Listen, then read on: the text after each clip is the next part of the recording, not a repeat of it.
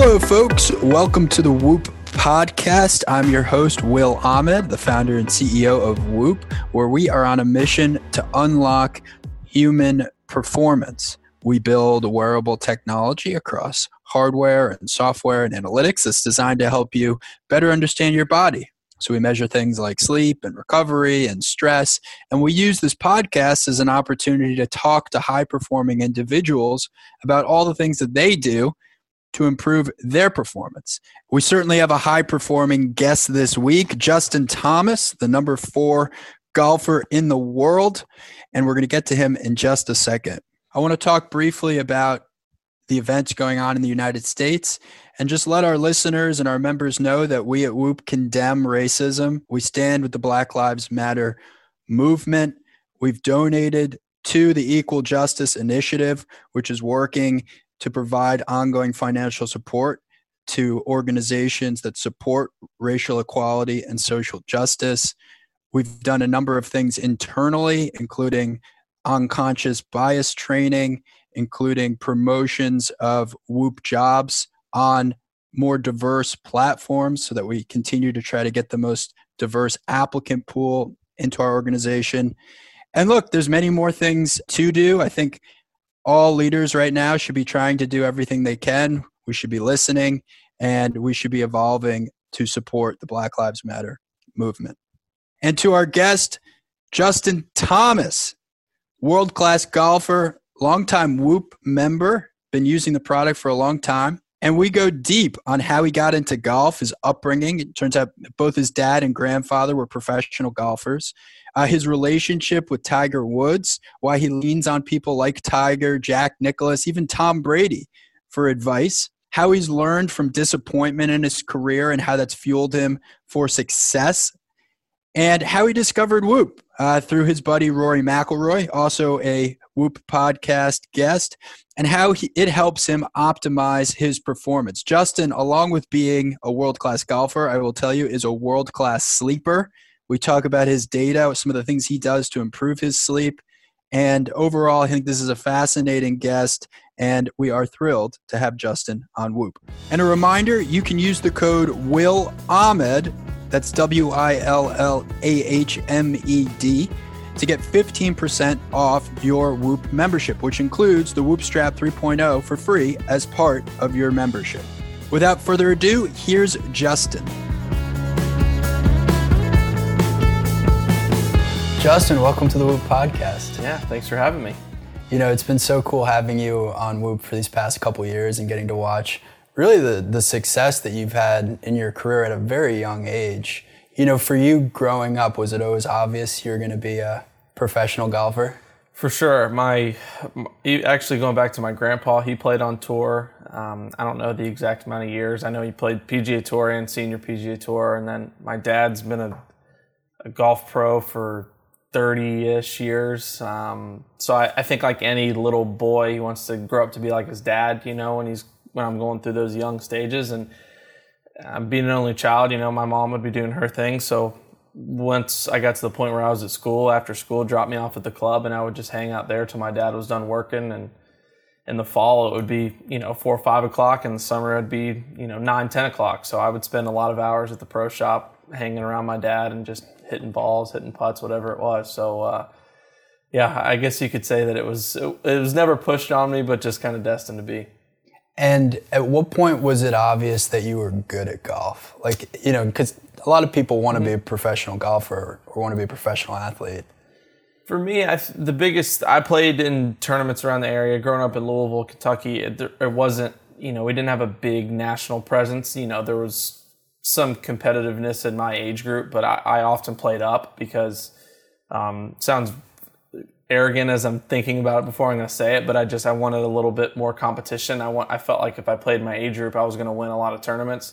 Because, in an 8-year-old, or if I'm playing 7 and 8-year-olds in Louisville, I could be playing against 2, 3, 4 kids, So I want to play in the... Because there weren't enough people. Exactly. Okay. So I want to play in the 10, 11 or the 12, 13, whatever it was. So I would play up and I would win, I'd win a fair amount of those tournaments. And I played my first international event, the U.S. Kids it's called, and it was in Jekyll Island, Georgia. I was 8 years old.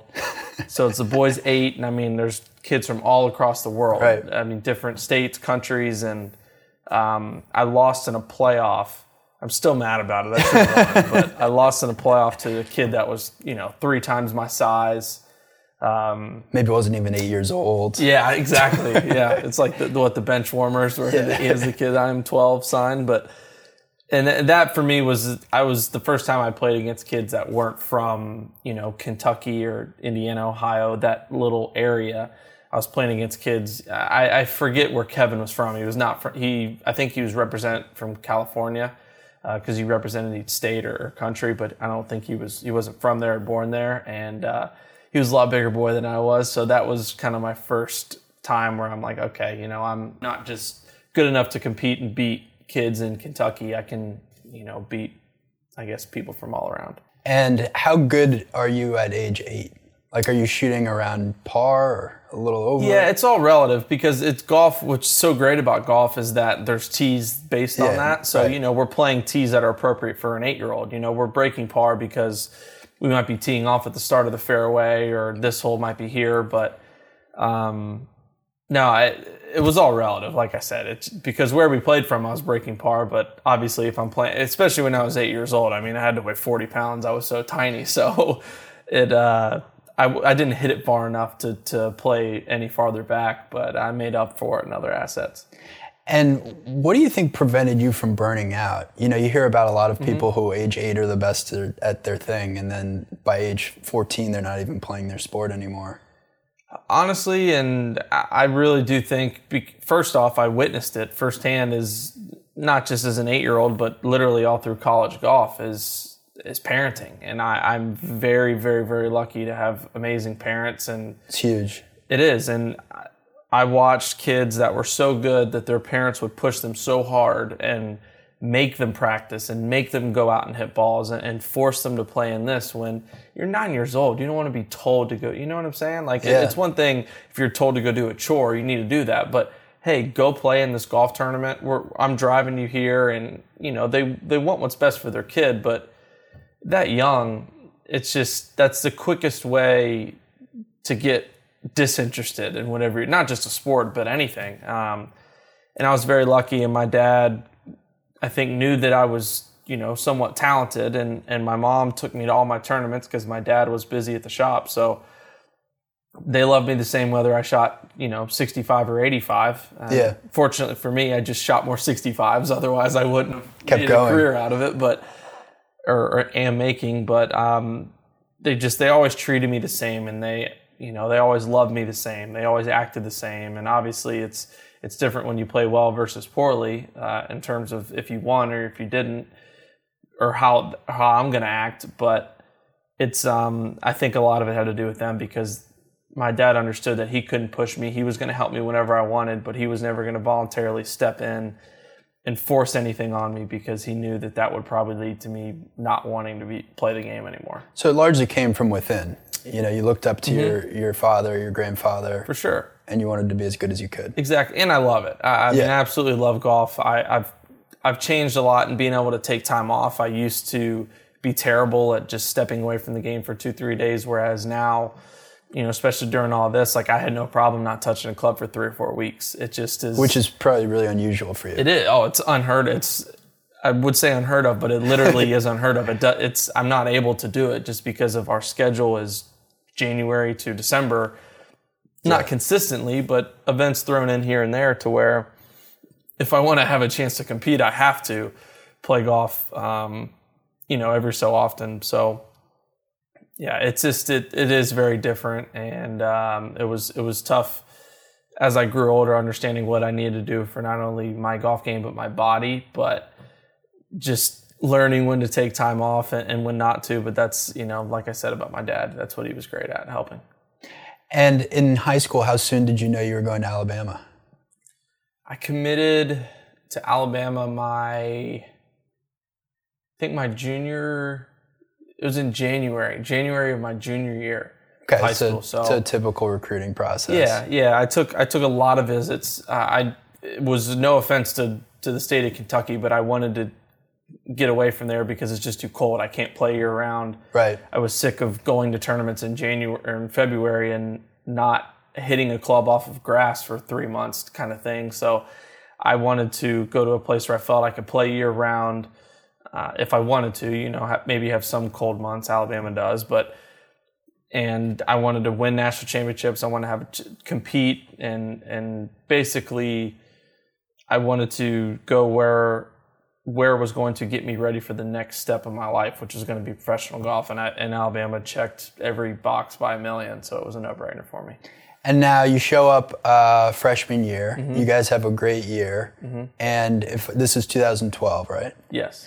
And you guys lose in the finals of the national championship to Texas, which was Jordan Spieth and Dylan Fratelli's team. Mm-hmm.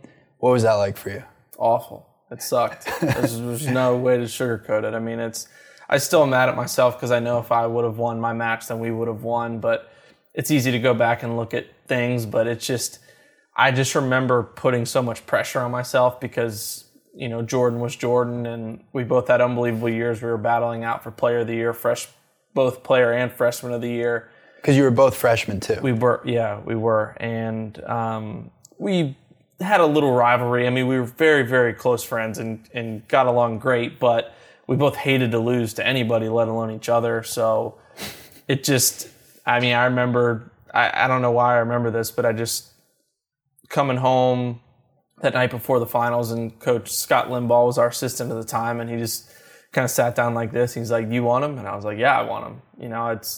They had the ability to kind of pair who you wanted. And we both wanted each other. The golfing world wanted us to play each other. And I didn't handle the situation very well. And I got a little too amped up and to probably put too much pressure on myself. And I had a chance on the back nine, but I just didn't perform well enough. And we lost. So it was a bummer.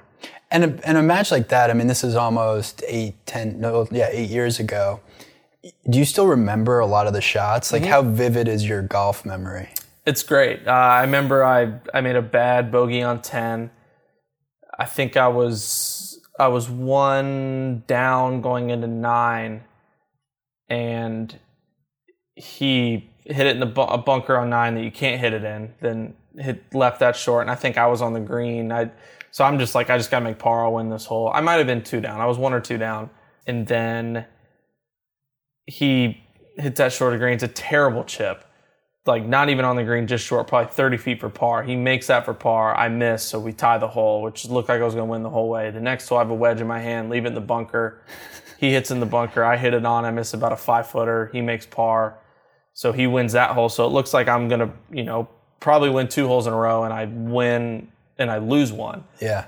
I eagled 11 to get back to 1 or 2 down. That's where I kind of forget. And then I remember I made a bad bogey on 14, par 3, which was just a terrible time in the match to make a bogey. And then he had the most BS bogus hole out of all time on 15. He hit it way right, and it caught this big slope and came down, and he made it with a 4 or 5 iron from the fairway. And I can picture it now, standing in this bunker. I can picture his mom behind the green jumping up with their hands when it went in.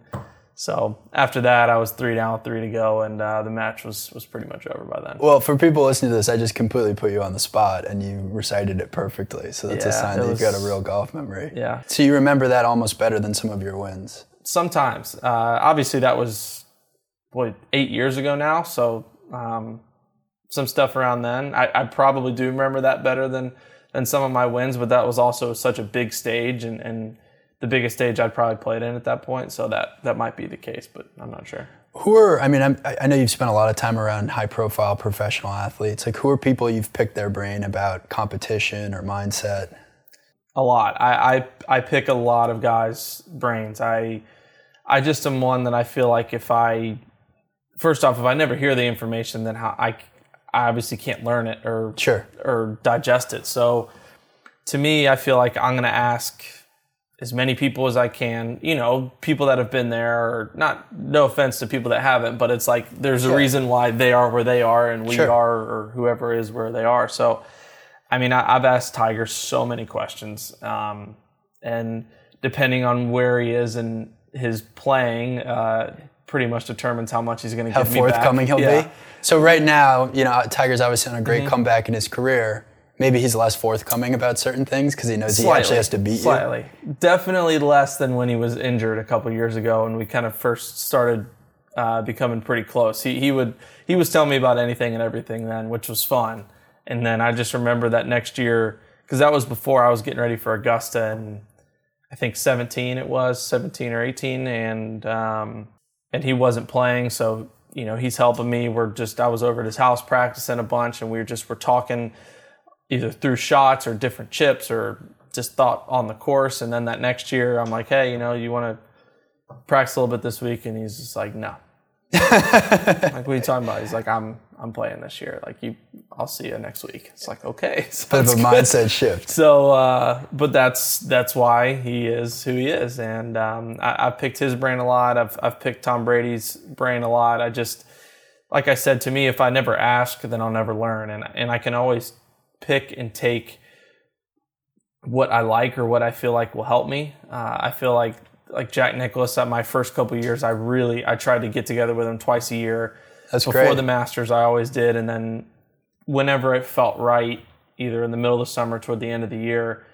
And he was someone where you really had to pay attention, or I had to really pay attention and pick out certain things. Because, the first time I went and talked to him, I was there for 3.5 hours. And I went over there with I didn't even have like a question type thing. It was just like, hey, can I just sit and talk to you? And he's like, well, what's on your mind? And, I'd say something like, I just want to get a little more comfortable, or, I'm struggling maybe when I get in contention, and then bang, next thing you know, it's like 3 hours later, and I'm like, what did I, you know what I mean? So how do you take it all in? So it's just listening to those things and things like, oh, okay, that makes sense. I don't do that. Or, yeah, he said that he thinks that way, and I think the opposite way. So to me, it's all mentality stuff. And that's what the greatest players or just not necessarily athletes, but just the greatest in their profession do, is just they're gifted in what they're doing, but they have a better mindset and they go about that mindset better than everybody else.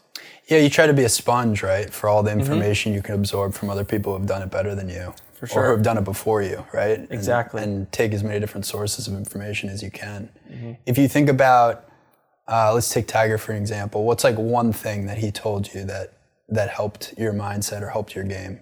I can think of a couple things, but I honestly don't want to share them. It's just like he said, but it really is just a lot of just being comfortable. It's hard to, I can't tell you to just, hey, when you're coming down those last couple holes and you have a one-shot lead with 3 to go, just be calm. You know what I mean? Like, I can't just tell you that and then I throw you in the ring and you are.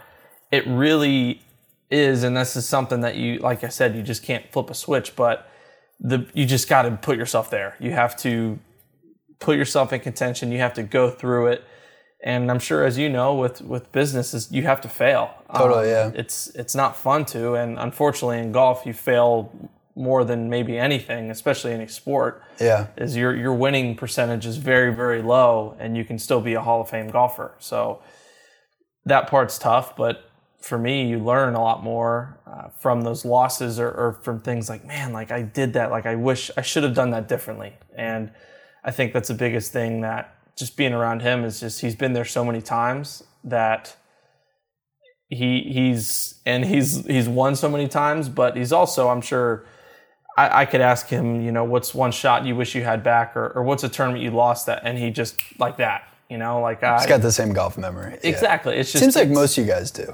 Yeah, it's kind of comes with the territory of being that good. My girlfriend gives me grief all the time that I can remember, how far I had from in 2015 at my rookie year on the 17th. But the grocery list, not exactly, so much. But it's like I can't, and then I can't say, well, yeah, I actually cared about that. But it's just we're so focused out there, and it is our job, and it's hard to put into terms. Just what we're thinking, but it is. Has it been surreal for you at all getting to know Tiger Woods that well? I mean, we're a fairly similar age. For me, even just growing up watching him play golf, and I didn't want to be a professional golfer, but like, it was so inspiring just how good he was and how he dominated the game and the vibe that he had. I imagine it inspired you as well to be a pro golfer. Yeah, it did. That's the person, if you're a basketball player, if you were our age, you'd probably be going out like shooting hoops, like, I'm making this shot to beat Kobe Bryant in the finals or whatever it is. So it's like I would go hit those putts, like, this to beat Tiger Woods in the Masters when I'm 7, 8, 9, 10 years old. And there's times here and there to where it does feel surreal. And I'm so fortunate and lucky that he, I don't want to say has taken me in, but that he is willing to share, but also it is a friendship, it's just like us being friends or me being friends with Jordan or Rory or Ricky, whatever it is. It's like we're friends and we don't look at it as like we're here to help each other. Yeah, we can if the other one wants help, but at the end of the day, we're just two guys that both love golf and love to win, and we just want to go out and BS and have fun. It was pretty cool seeing what you guys did together at the President's Cup. Mm-hmm. Was that an awesome experience for you? It was, yeah. It just was. That was surreal. It was like I never would have thought that would have happened. You know what I mean? That's what I mean. I mean, if you go back, you probably don't even fully appreciate how amazing it is that like at age 10 you were admiring this guy. For sure. And now you're making putts with him on the 18th hole to win a tournament, or win a match. Yeah, I couldn't. Like I said, I never ever would have thought it. It's one of those things I could say. I never would think that me and my parents would be having dinner with him at his house one day, but that's something that's like, okay, it could happen just coincidentally, but it's like I'm partners with the dude that, I'm getting goosebumps saying it's like that I've looked up to, and probably the reason that I'm playing golf and want to win so bad is because of watching him. So yeah, it's when he came to me and he's like, this is months before, even before the Ryder Cup a couple years ago, when we were talking about different pairings, he's like, would you want to play? I'm like, for sure. It's all, I'm always here for that. And he's a tough person to pair with because of not only his golf ball, but he's the best, one of the best in the world, and at being himself. So sometimes I think when guys play with him, especially if they haven't enough, like I was nervous. It's like I shouldn't be nervous to be his partner. Exactly. Yeah. I should be nervous because I'm playing in the President's Cup, not because Tiger Woods is my partner. Yeah. And I talked to Steve Stricker, who actually my caddy Jimmy used to caddy for. Yeah. Who was our, he was a captain, and I asked him because he was partners with him in the past, what's this like? And he's like, you need to be comfortable. Don't, try to impress them. Don't try to do this. Like just be yourself. Exactly. Like you're really, really good too. Don't forget that. And there's a reason you guys are on this team together, because you guys are two of the best players in the world, and you guys just need to go out and get a point. That's the only thing that you're there for. And I think that kind of helped a lot of the words that Strick said. But yeah, that moment on 18 was definitely one I'll always remember. It was such a great putt, such a great moment. Let's go back for a second. So you go back 2013. You guys then win the national championship. Did you know in that moment you were immediately going to go pro, or was it still like a sort of an unsure decision? I actually knew, which makes it even more special and cool about that, is I probably knew I did know like 5 months before that. So you were committed in your mind. That helps. I did, and I had the opportunity to go after my freshman year if I wanted, but it was like, look, I came here to win a national championship. I came to get ready for pro golf, and I did a lot of things, but I hadn't played in enough pro events. I wanted to play in more tour events as an amateur to where I felt more comfortable. I wanted to win a national championship. That was huge to me. Because I know once I'm out. You're out. Exactly. Although I have eligibility left, I'm probably not going to go back and do that. So that was important to me. But that fall semester, my sophomore year in 12, it was weird. I couldn't get motivated to go to tournaments. I was struggling. I just was irritable. I was everything. This is your freshman year? This is my sophomore year. So 11, 12 was my that's right, yes. freshman year, and then 12, 13 sophomore. So we had fall. We'd play 4 or 5 events in the fall, and then 5, 6, or 7 or whatever it was in the spring. So in the fall of my sophomore year was when I felt like that, and I struggled. I think I won one tournament maybe, but it just I don't know. My bad was bad. Like my freshman year, my bad was a lot better. I was more consistent, and I just remember going home from some tournament. I forget what tournament it was, but I'm like, I'm wanting to play professional golf, and no offense to whoever I was playing against, but I just finished 40th in a college event. Like I can't even beat these college kids, and I want to go play pro. Like I was in a dark, bad place, and I had no reason to be. It just was, I felt like I wasn't ready for the step. And then I remember I played the World Am. I played well there. And then our last event of the fall was that following week. And I remember I didn't want to play because I was so behind in schoolwork. And I was tired. I mean, I spent a week in Turkey, so the time change I was jet lagged. I had a week of eating food that still don't even know what I was eating, and it wasn't good. And it was like, I never would have thought of that in the spring in a big tournament. Not that it wasn't a big tournament, but I just was like, I don't want to play. Like, I need to get my feet back under me. And I remember talking to my mom, and she's like, this is what you want to do for your living. And it was the first time she's ever was like stern with me, which about playing in something, it was always kind of whatever. But she's like, you say you want to play professional golf and play all the time, and like, how can you not do this? And I don't know, just a couple of days, and I was like, all right, I'm ready to go play, or I'm going to go try and play, and I ended up winning. So that's awesome. It just was, I think after that, I was like, if I'm able to overcome this, and I got myself motivated for that event. And I remember just thinking to myself, like, maybe because I am in this frame of mind, it's because I am ready for the next step. Like, I hate to use the term I was bored, but I think I was getting bored with college golf because there was no postseason. Right. You hate to say the fall isn't important, but it's not important. In college golf, you want to win those tournaments, but it all that matters is the spring. It's just like the majors. We got to play well at the end of the spring and postseason, and that's what we were trying to do. So I kind of made the decision over Christmas break that I was most likely going to leave. And as I played more and more and was getting better, and it was like I was getting more and more motivated as we got closer to postseason, I was like, yeah, this is time. I bet actually committing to going pro earlier in the season, it gave it that sort of last dance attitude, right? Yeah. Like, this is the last go. I've got it, college golf. I got to focus. Exactly. And everything was coming together nicely in terms of getting spots into professional events and, talking to different agencies and just in that. But at the end of the day, the most important thing was about finishing my college career at Alabama, and us winning a national championship and sweeping the postseason. And yeah, we did. So it was fun. Now, the transition to getting onto the PGA Tour, that was about a year and a half? You're getting your tour card? Yeah, so I turned pro. I played the Walker Cup, was my last event as an amateur in September of 2013.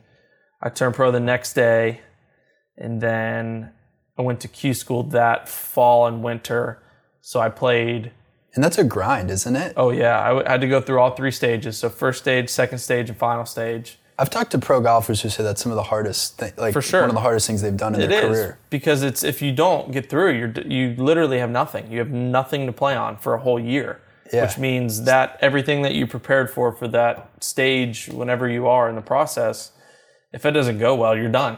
So you're waiting an entire calendar year before you. And did you get through fairly easily, or it was a little close? The last stage was very stressful. The first two stages I played well and breezed through, but the final stage at that time was 6 rounds. And it took 45 in ties. So I shot 60. I remember this. I shot 67 the first round, and I remember I was in 5th, and I got done, and I was like, I have a full another tournament and a round still to play. And I couldn't wrap my mind around it. I didn't know how to think. Because usually, you play well the first round, and then it's like, okay, let me get myself in position going into the weekend. You've got a formula in your mind. It might not even be a formula. It's just what you're accustomed to. It's how you've always gone about it. If you get off to a great start, then you're kind of hanging around that spot. Whereas if you're behind, then you have to start chasing. But like 5 more rounds, I don't even know how to think about it. And I didn't play well this next day.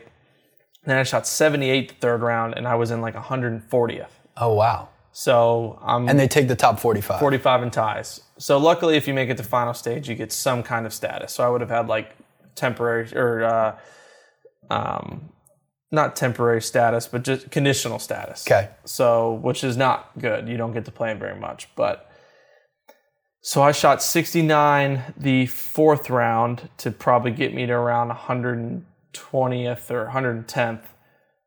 Probably, yeah. It was way back. So at this point, I got 2 rounds left to get through, hopefully get to the web.com at the time, now the Korn Ferry, and then see what we can do. And I shot 66, 65 the last 2 days. Big. To make it by one. And wow. It was so weird because you never get so excited to finish 40th. You know what I mean? Yeah. It's like I'm so excited and like I feel like I'm trying to win a golf tournament. You know, I have that adrenaline and those nerves. Like I have this putt on, I have to get up and down on 16 for birdie, and then like I had this shot on 17. Like, I gotta get, it's an island green. Like, gotta get it on land here. Like it's to win a tournament, and I'm in like 37th. Yeah, I'm getting anxious listening to it. It's weird. So it was something totally new, but it was a huge accomplishment, and then set me up to play the Web that year and get my tour card. And what's your first vivid memory of being like in a PGA Tour event? 16 years old. I won a junior event in Greensboro, North Carolina when I was 16. And you were, I think, one of the youngest people to ever play in a PGA Tour event. Yeah, I was, at the time, I think, third youngest to make a cut. So it's pretty cool. Yeah, it was, I mean, if you've seen pictures or anything of me when I was a kid, like I looked even younger than I was. I mean, I was 133 pounds my freshman year at Alabama when I got there. So you can only imagine what I was when I was 16. So I'm playing in this tournament. I remember Sergio was there. Davis Love was there. There's a lot of big names there that I had watched on TV but never been around and sitting in a locker room with. And, guys I'm eating at the same place. So it just was, that was an unbelievable experience. And to make the cut was beyond a bonus. It's so cool. Now, 2017, you're player of the year, right? So you've only been on tour for 2 years. I mean, that's pretty amazing.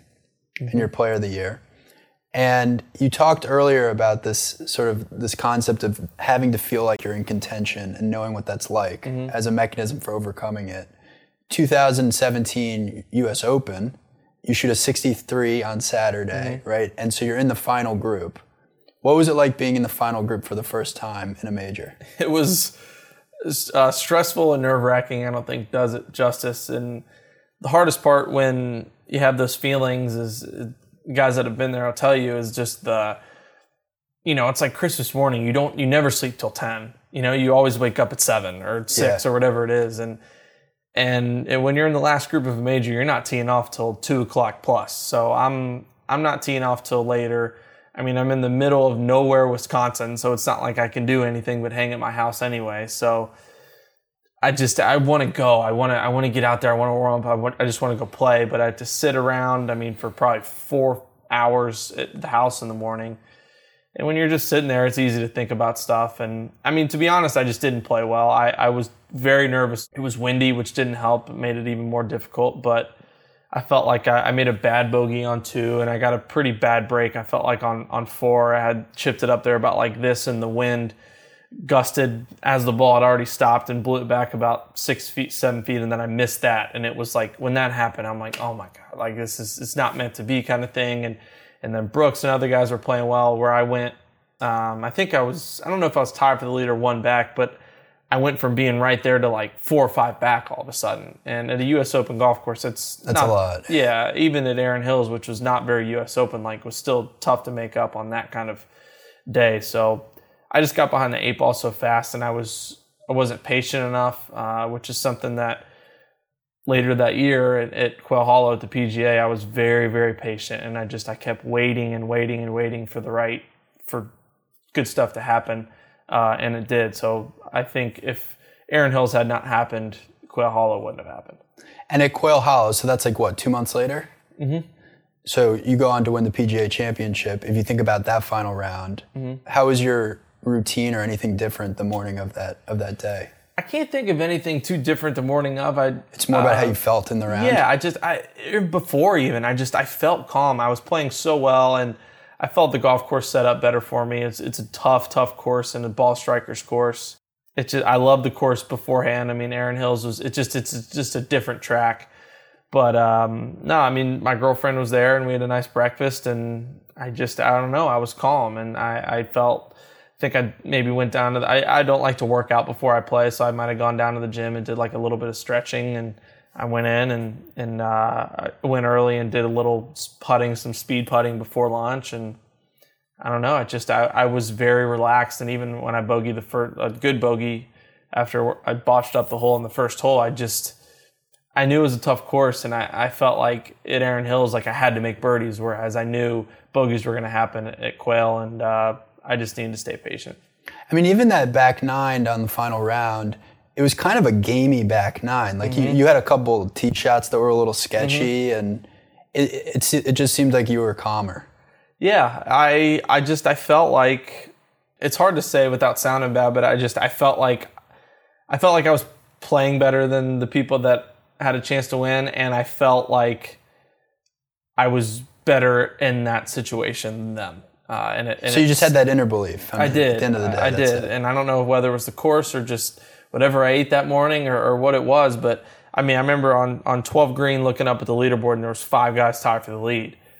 And it's bad, and I'm definitely not going to name names, but I remember looking up like, nope, like, no, like, all right, that's going to be something. But I was just like, this is winnable. Yeah, this is for me to win. Like, it's not, it doesn't matter if if I was tied with 2000 Tiger Woods, is like, I was going to have to go win the golf tournament. But I felt comfortable, and I just know that golf course, and you're not going to get 5 people that play the last 6 holes or 5 holes at Quail Hollow 2 under par. It's not going to happen. I mean, 13's tough, 16, 17, 18, they're all so tough to where that's what I was more so thinking. I'm like, 3 of those guys are going to play those holes over par, and they're done.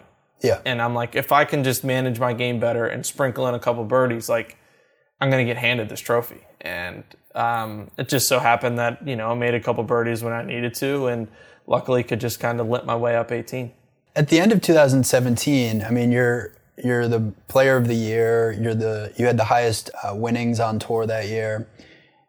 Did it feel like your life had sort of changed a little bit overnight? Like, did you start to notice that you were recognizable everywhere and things like that? Like the celebrity that comes with it, was that sort of unusual? It was, but I still don't look at myself that way even now. It's just, I'm just a 27-year-old dude who likes to golf and happens to be, pretty good at it. But yeah, I mean, winning a major changes anybody's life. It doesn't matter if it's your 10th major or your first major. It's a major championship is everybody watches. Obviously the Masters, everybody across the world knows, but all the majors, they're on those network channels for a reason, and it's a big deal, and it's the biggest stage in golf.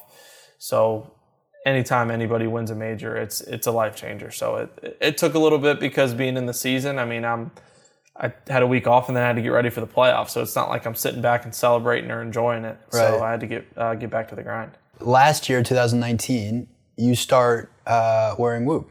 Mm-hmm. How did you find out about Whoop?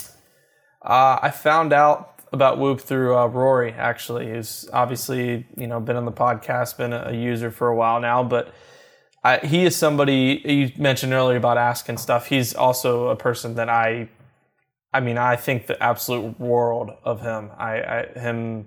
His family, Erica, like they're great people. They're not just great really golfers people, and great ambassadors, but they're just unbelievable people. Yeah. He treats everybody and me way better than someone who has done everything that he should. It's not, you put a lot of people in his shoes with everywhere he's being tied or pulled, all the accomplishments he has, all the money he has, everything that he has, he should not be as nice and everything as he is. And down to earth, super down to earth. Exactly. And it's just, I can bring, a buddy of mine who's battling it out on the mini tours and go out, and Rory will be not, he'll be conversational with them. He'll answer questions he has. He'll see him. He'll say hi to him when he sees him again. So it's little things like that being around him has helped me. And I've tried to honestly model not only my game, but just my persona and my personality and my swagger after him, because he's about as good as it gets when it comes to that. So, but anyway, I got to wear Whoop through him just because I was, again, trying to figure out how I could get an advantage and amongst everybody I'm playing against, and he was explaining it, and it sounded pretty cool. And I remember having breakfast with him in Canada after he shot. He had obviously played really well Sunday, but it was on Friday or Saturday he played really well. He's like, yeah, I had a 95% recovery and shot 62. And he's like, it's, obviously, like he said in his podcast, that's not how it works and it's not how golf works. But yeah, he just was learning, and he's someone who obviously takes his body very seriously and his off the course stuff. So I'm like, well, if someone who's been the best player in the world and has won, X majors and all these tournaments and is a great ambassador for not only the game, but just for the world is doing something like this, like why couldn't I? And I thought it was something I would just wear for a couple months just to try to pick up on any specific things or insights. Yeah, exactly. Yeah. Anything that was like repeating itself. And now it's just part of my life. And what have you learned about your body from Whoop? I have learned probably more so just what you put in it it's just like a computer. It's like whatever you put in your body it's either going to run well or poorly. And, if I want to feel good the next day, I need to make sure I'm eating really well and drinking a lot of water and not eating close to bed before I go to bed. And it is bizarre, you always say I feel like I'm repeating myself to what a lot of guys have said and people have said in the podcast, but it's just, you hear about stuff and that drinking isn't good for your body or it's not good for your sleep, but it's mind blowing the first time when you wake up and you have 2 drinks and you look at your phone, you're like, damn, like really? It's obviously there's a lot more to it than just what alcohol does for your body, but it's just trying to pick up on little things here and there. And I've learned what works for Rory doesn't work for me. What works for me doesn't work for him, doesn't work for you, doesn't work for everybody. It's just, I wanted to figure out what was good for me. And if I'm going into the weekend of the Masters and I'm playing really well and have a 3-shot lead to where it's like, hey, I need to know what I need to do, this afternoon, tonight, what I need to do before bed to where I feel like I'm going to sleep my best. Obviously, it's not like I can just plug in a formula and all of a sudden I go to sleep at 10 and I wake up at 7 and I feel great. When stuff is on your mind or whatever it is, it's going to be different. But I can at least try to do everything in my power because that's something that's in my control. And that's something that's big in golf and everything is that if you can control what you can control, then at least it gives you a better probability for what you want to achieve. Now, we were talking about this before, but you're a world-class sleeper. Thank you. I mean, along with being a world-class golfer, world-class sleeper. So you average on a nightly basis over 3 hours of REM sleep, which is this period of time, obviously, where you know this, but for people listening, REM sleep's when your mind's repairing itself, right? And you're getting an hour and 48 minutes on average of slow wave sleep. How does that compare? That's still really good. I mean, you're getting close to 5 hours of sleep a night. That's restorative sleep, right? And I bet if you were to compare that across the whole athlete population, that's like maybe 2 hours higher than other professional athletes. I got to make up, since I don't have like big muscles and I'm not, athletically, I'm not like a specimen like some other guys. I got to make up for it. But it's also been trending up. It looks like you keep getting better at sleeping too. For sure. So what are some things that you've learned about how to sleep more effectively? Water.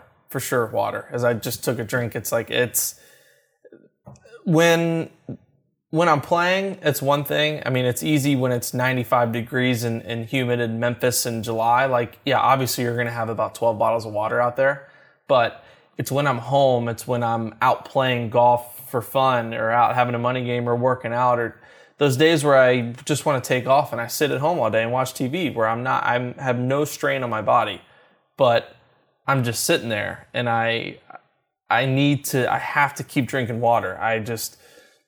It's so important and it's been fun to mess with because it's in days where I don't have as much and days where I feel like I try to drink so much water where I can't even take water anymore. But it's just good for you. It is. And it's such a cliche thing and something that, has been hammered down everybody's throats for who knows how long, but it's very important. People make fun of me in our office because I have these bottles of water just everywhere around my desk. It's like I'm obsessed with drinking water. Yeah, I need a Yeti. That's right. So, so hydration is a big piece. What are some things that you might do right before bed? Well, something I've really enjoyed the last probably the last couple of months. So my girlfriend's been messing around with intermittent fasting, and Cool. she's doing 12 to 8. So she's not eating until 12 and then stopping at 8. And it's something that I just like to do with her, is like, especially if I'm doing it, but more so for her, is I never want either one of us to do something alone. Sure. So it's like, if she's on a diet, I'm like, hey, I'll do it with you, because it's easy for me to say like, oh, don't eat that, as I'm like dipping this chip in queso or whatever it is. But it's like, hey, I'm so competitive, and I want to be so great at everything I do that sometimes it'll cause us to get into some fights, but it's like, I want to be able to push her, but kind of like what I loved about what MJ said in his documentary, when he's pushing his teammates, he never told them to do something he didn't do. Yeah, that's a great line. It's easy for me to tell her to do something if I'm doing it too, but if I'm not, then I'm just a hypocrite. So yeah. I told her I'll do it with her. I was like, I have to eat before noon. That's not an option for me. Like, I need to. Yeah, you don't want to overdo it on the diet. Yeah, exactly. I mean, eating certain stuff that's better for you is one thing, but I mean, if I'm going out to play in the morning, or especially during tournaments, but if I'm working out in the morning, it's unhealthy to not eat before. I mean, I'm not trying to pass out or do whatever, but stopping eating at 8 o'clock has been awesome. I've really, really enjoyed that. Although I've, nights where I go to bed later, for me at 11 o'clock or whatever it is, my stomach might be growling a little bit, but it's digested better. I noticed I look better. I'm in better shape. I might be a little bit more toned. But I sleep better. It's not. You can see it in your data. I'm not going to bed full. There's going to be scenarios, especially in golf, where I don't get off grounds till 9 o'clock, and that's obviously different. But when I'm home like this and I have an ability to get in a routine, I've enjoyed that. So that's something to where I never in a million years would thought that I'd try, but it's definitely helped, and I've liked it.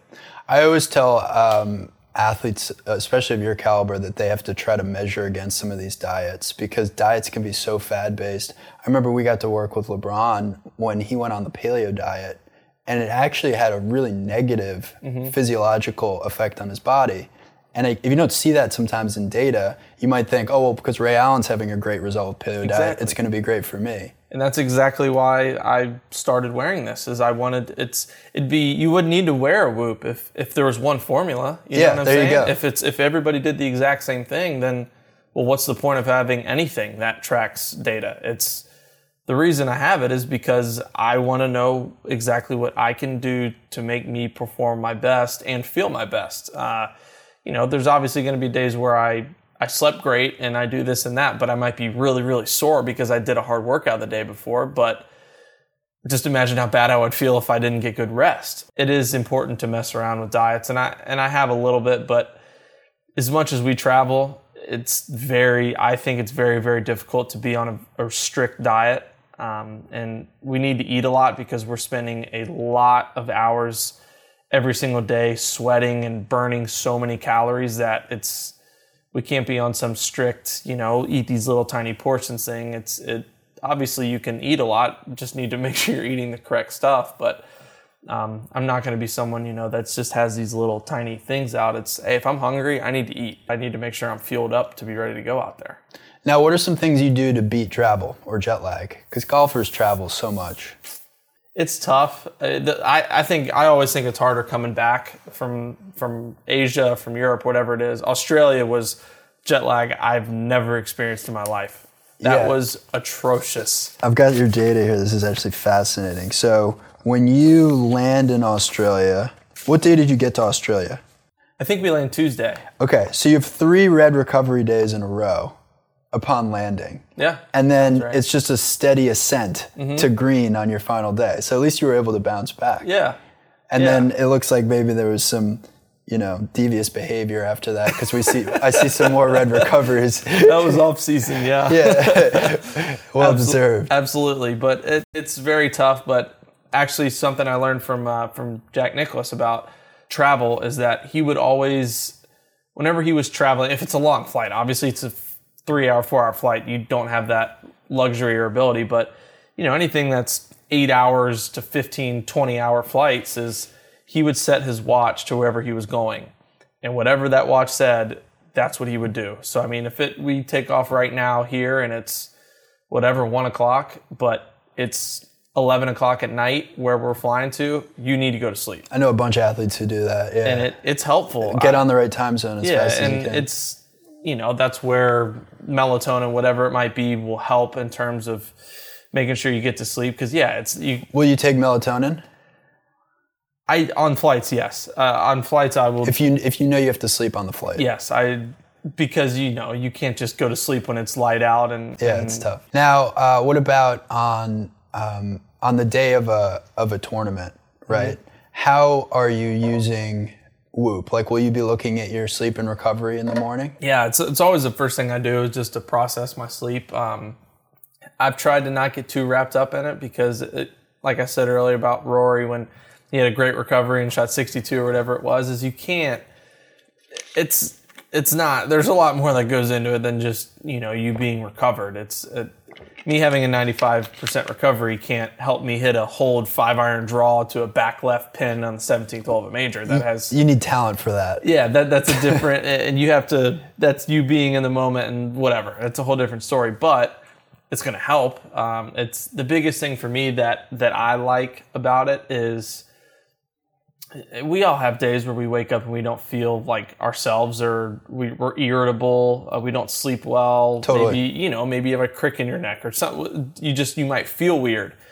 So those days, I probably get more out of my bad recovery or bad sleep days than I do good, because I go into the day and I go to Jimmy, my caddy, and I'm like, Jimmy, like, I need you today. Like, I need to talk things out. I need you to keep me calm. Like, I'm probably going to be irritable today. I'm probably not going to be fun to work for, but these are days where I need you. And that's where a great caddy is a great caddy and not just a caddy or a good caddy. And that's where he can help me.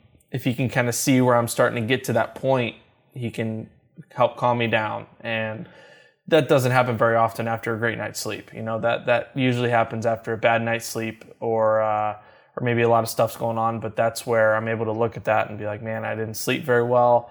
Maybe I don't feel that great. And so I need to minimize my activity before I go play. And I just need to save as much energy as I can, kind of thing. Well, one interesting theme in your data, especially on like weekends where you're winning the tournament. So here I'm looking at like the BMW, you shoot the course record. Congratulations. You shoot the course record on Saturday, and then you have an even higher recovery the next day with the lead. I mean, some of that to me suggests that you've also really dialed in how to sleep with a lead. Do you feel like you're at a new stage in your career with that? For sure. It's tough. It's very, very tough. But another thing that I've learned with wearing Whoop is just you don't want to overtrain. You don't want to, put too much strain on your body. But I mean, a day like that, or, on Saturday when I shot 61 I'm tired. I mean, I had probably an hour of media afterwards. I signed a little bit and I'm not getting home until 8:30 or 8:45. So I'm exhausted. Yeah. So I'm probably going to sleep good whether I have a lead or not. But sleeping on a lead before definitely helps. But that's where, when I'm home, it's like the days where I do feel good and I'm able to put, a higher strain on my body. That's why I feel like I'm able to, produce back multiple solid recovery days, because I know, hey, I feel good today. Let's get some work in. And there's plenty of days where I've had a 90% recovery and I've laid on the couch all day too. Like that's That'll saying, happen. Yeah, exactly. And I have to pick my spots of when I'm grinding and when I'm not. But it's very easy to sleep after some long days on the golf course, especially in Chicago and in August when it's 1,000,000 degrees. But it almost helps maybe to be exhausted, because then you're more likely to just fall asleep than think about what you got next. Yeah, as soon as I hit that pillow, I get treatment afterwards, and I'll get home and eat, and then I travel with Normatec, so I do those at night, and I'll do those for probably 15 or 20 minutes, and as soon as those things come off, it's bedtime. It's pretty much counting down the minutes before I go to sleep. On the mental side, are you doing any kind of visualization going into a round, or how do you like to approach that? Golf's so visual. Mm-hmm. I think I subconsciously do. I don't try to. It's not like I'm going to bed like, okay, so tomorrow I'm just gonna it's like, or as I'm going to sleep, like, okay, hold on a second, I have to think about the whole round. I don't. Yeah. And it's sometimes funny because I never have thought of this, but I just, as I'm explaining it, it makes sense now, but I can kind of tell how tired I am to see how far I make it. Sometimes I'll get to like 2 fairway and I'm out. So right before you're going to sleep, you're actually visualizing playing the first hole. But I don't even try to. If that it just makes happens sense. naturally. Yeah, because I feel like it's hard to. One thing I loved, I talked to you about at I think the SEAL that you did a podcast with about trying to count to 10 without thinking about anything. Oh, it's so impressive. Mark Divine, great podcast. Yeah, and at the same time, I would have to imagine it's pretty hard to lay your head on a pillow and not think about something. Yeah. It's almost impossible to not think about anything.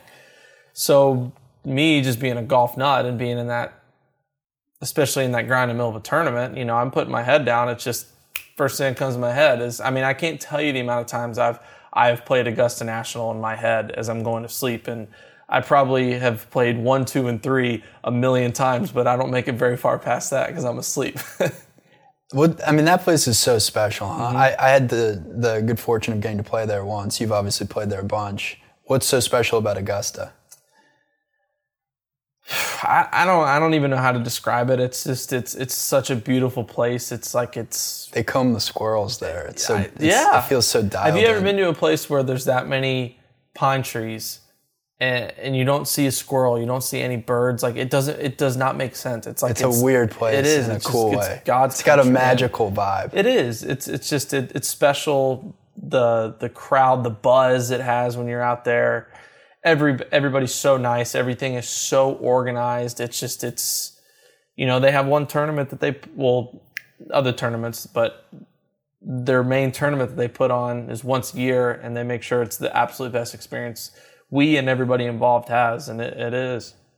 Let's go back to your routine for a second. Mm-hmm. So on the fitness side of things, you're obviously a fit, healthy guy. What are things that you like to do to exercise or to keep your body as optimal for golf as possible? Yeah, for me, I think it's a lot of golfers are the same way, but for me especially, I'm always focused on my hips, my back, and been focused on my wrists a little bit more since the injury last year, but that's been nothing but great since I came back. But so we're always wanting to get stronger, but we're wanting to get functionally stronger. So my trainer Colby, I started working with him in January of 2017, and it's been great. He's such a good dude. He's a super, super positive, which I love to be around. Right? Yeah, it is. It's kind of the same that we're talking about earlier about asking people stuff is I don't want to, he might be some ex might be my best friend when I'm home, but if he's negative and complains about everything, I don't really have any desire to share houses with him, to eat with him during the week. It's like, I don't care to be around you. That's not bringing me anything good. I think it's an important lesson.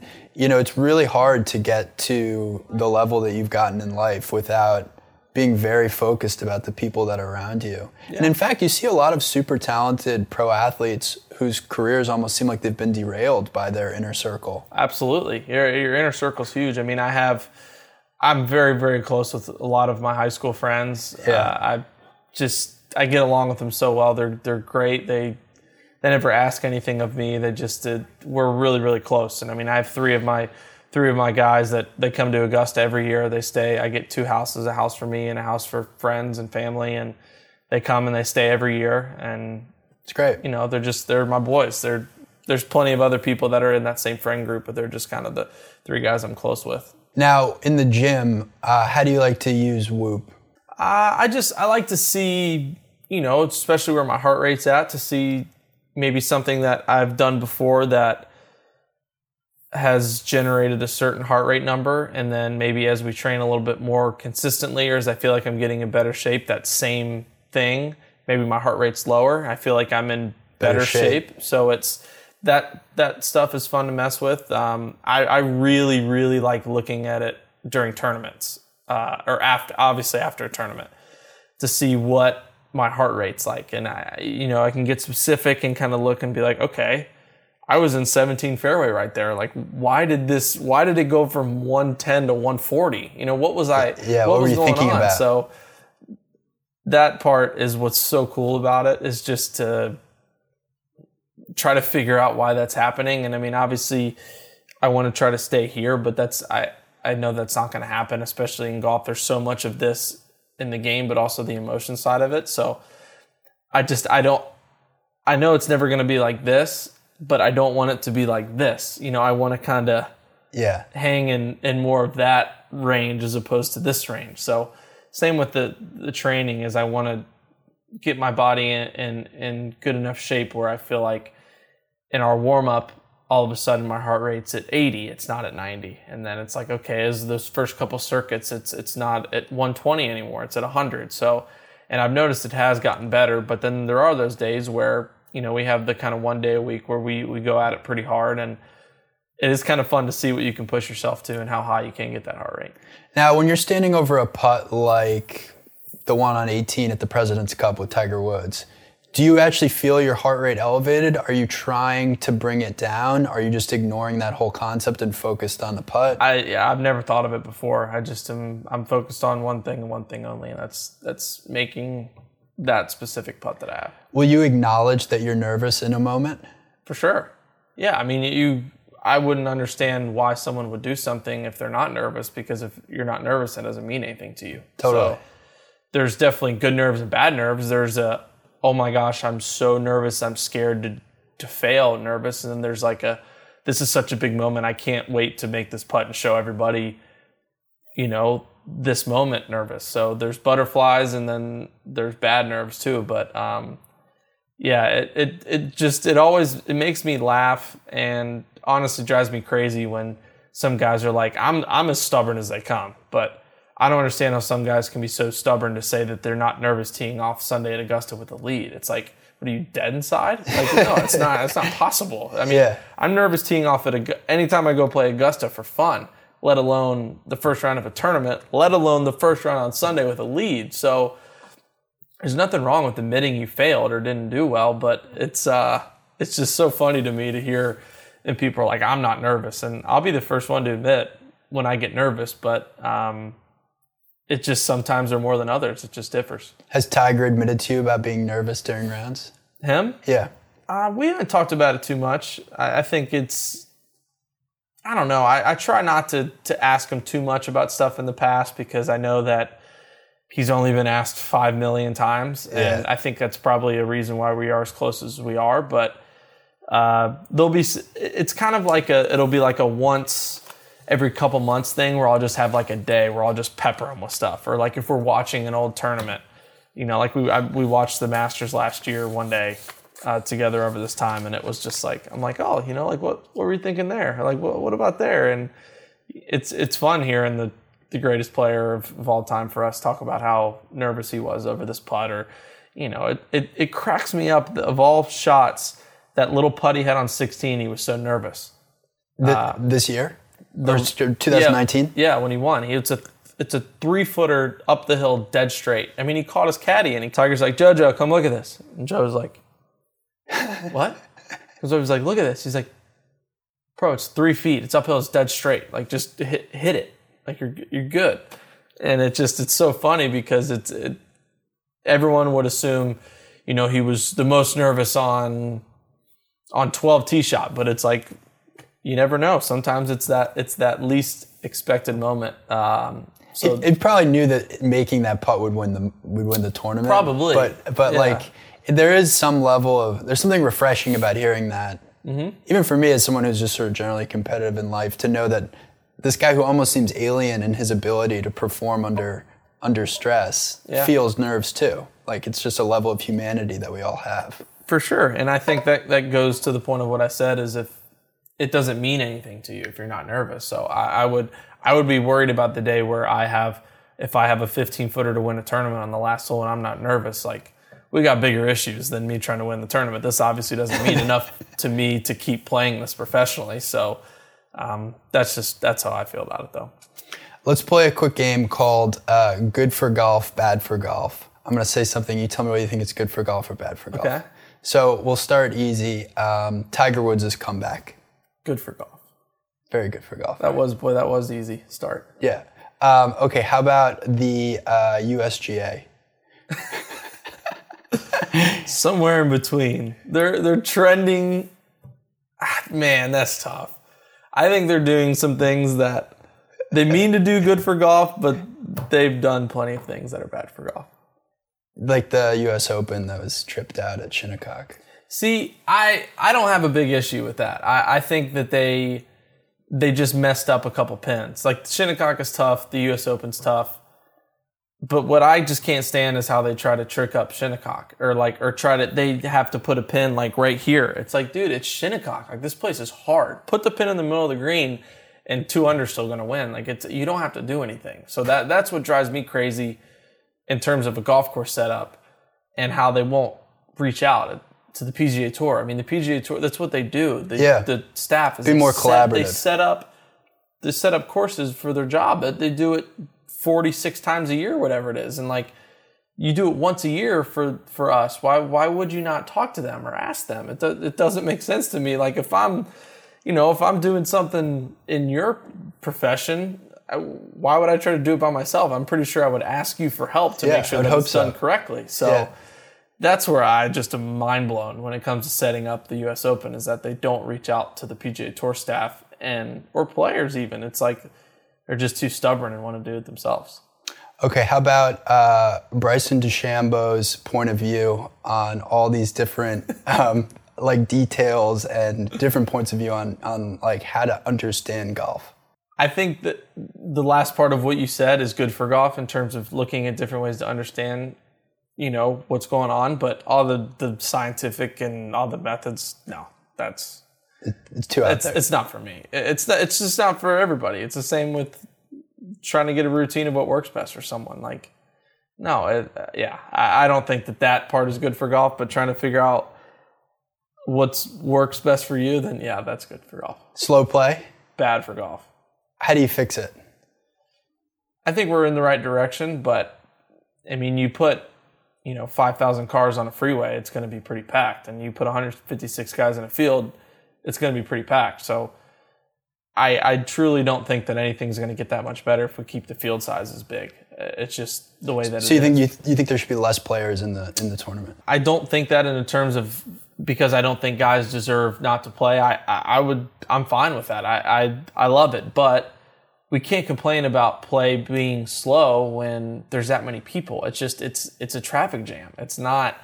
There's plenty of guys. Yeah, we could implement the slow play policy to where guys have to hit a shot in X amount of time or this, but like, are we doing this to save 7 minutes on a round? You know what I'm saying? So it's not like once we start this policy, rounds are going to get 45 minutes faster.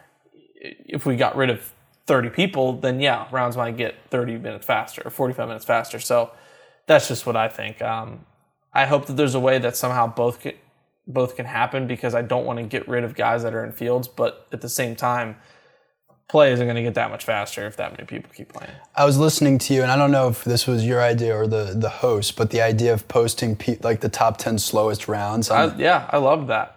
I think... Like you walk into the locker room and you see people's names for who played the slowest? Yeah, you don't want to have your name up there. I mean, we all know who the slow players are, and they know that they're slow, but... They seem in denial, though, about it, honestly. Of course. No slow player thinks they're slow. Nobody. Bryson doesn't think he's slow, and he's slower than anybody. I mean, Bryson's fine as a person. Like, I get along with him great. He's a good dude, but he's slow. Like, you can't deny a video that takes him 2.5 minutes to hit a putt and then tell me he's not slow. Yeah, right. So that's the hard part, is admitting you're wrong sometimes. And Jordan did a great job with that. Spieth, he was very slow, and he admitted he was slow, and he admitted he was working better at it, and now he's great. What about the leave the pin in rule, where you can? I think it's bad for golf. I don't like the look. I don't like. It's just weird. It doesn't feel right.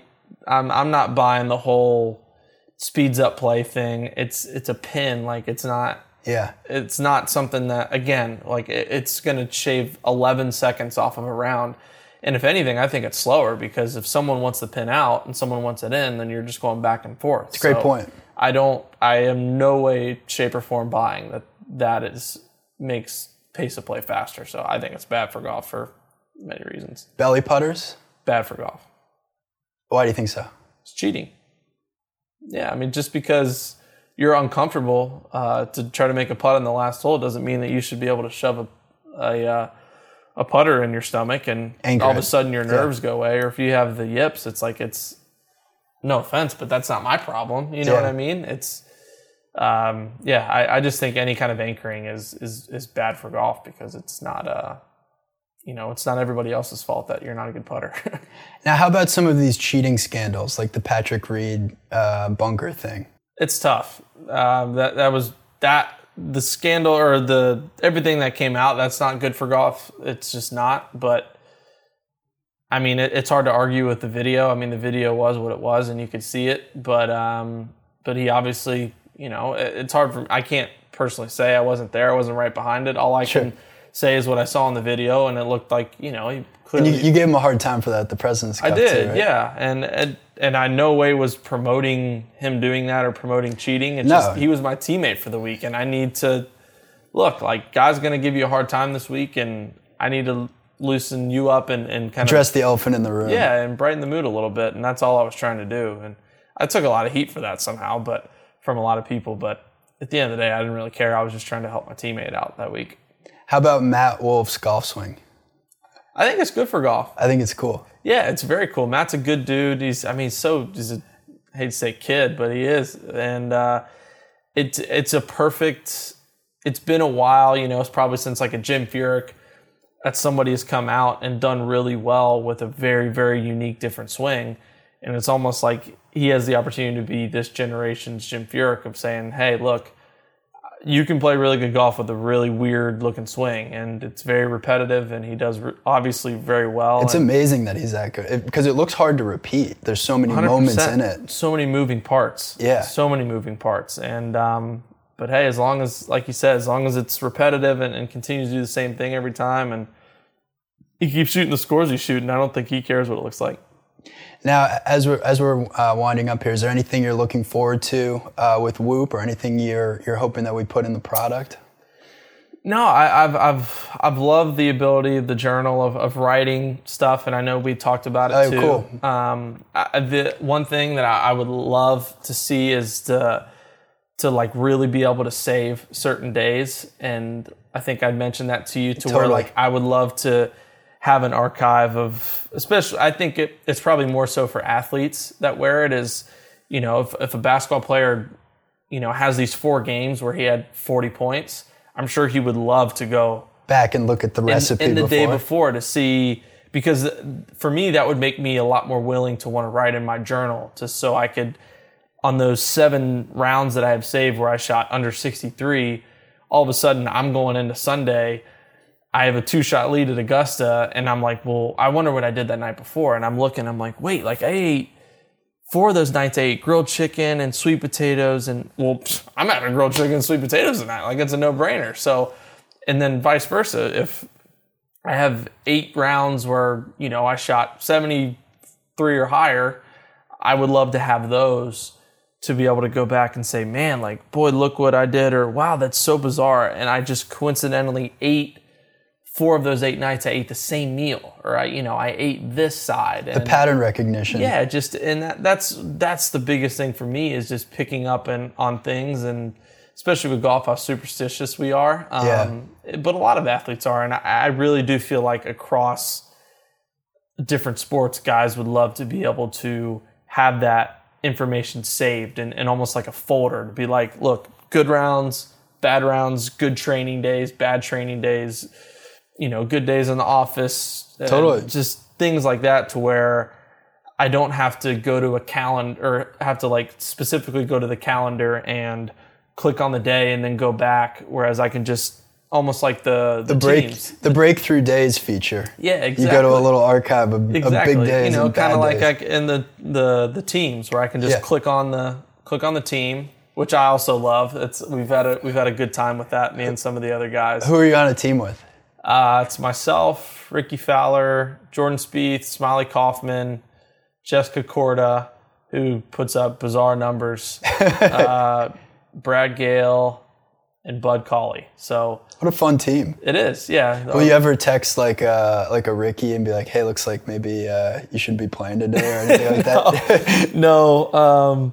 And that's what's funny. I mentioned it to Rory, and it kind of got pushed to the side, so I don't think he wants to be, I mean, some people are more personal about their data. Some people want to be on a team. Well, another thing, too, is if Ricky and I are going into Sunday and, he's got a lead on me or we're ahead of the pack and he had a bad night's sleep and I had a good night's sleep, it's going to be pretty hard for me not to bring that up. So that I can see there's something fun about that. Yeah, it is. And I'm not, I don't want to be in a group with the entire PGA Tour, but those are my really, really good friends that I know wear them, that we can needle each other. And, it's, for example, that's that Monday after the President's Cup, those guys will screenshot and send it and be like, well, it looks like you had a couple drinks last night. And I'm like, yeah, I did. And that's what it's there for, so that we hold each other accountable. But it's just fun because not everybody's in the same routine and the same schedule.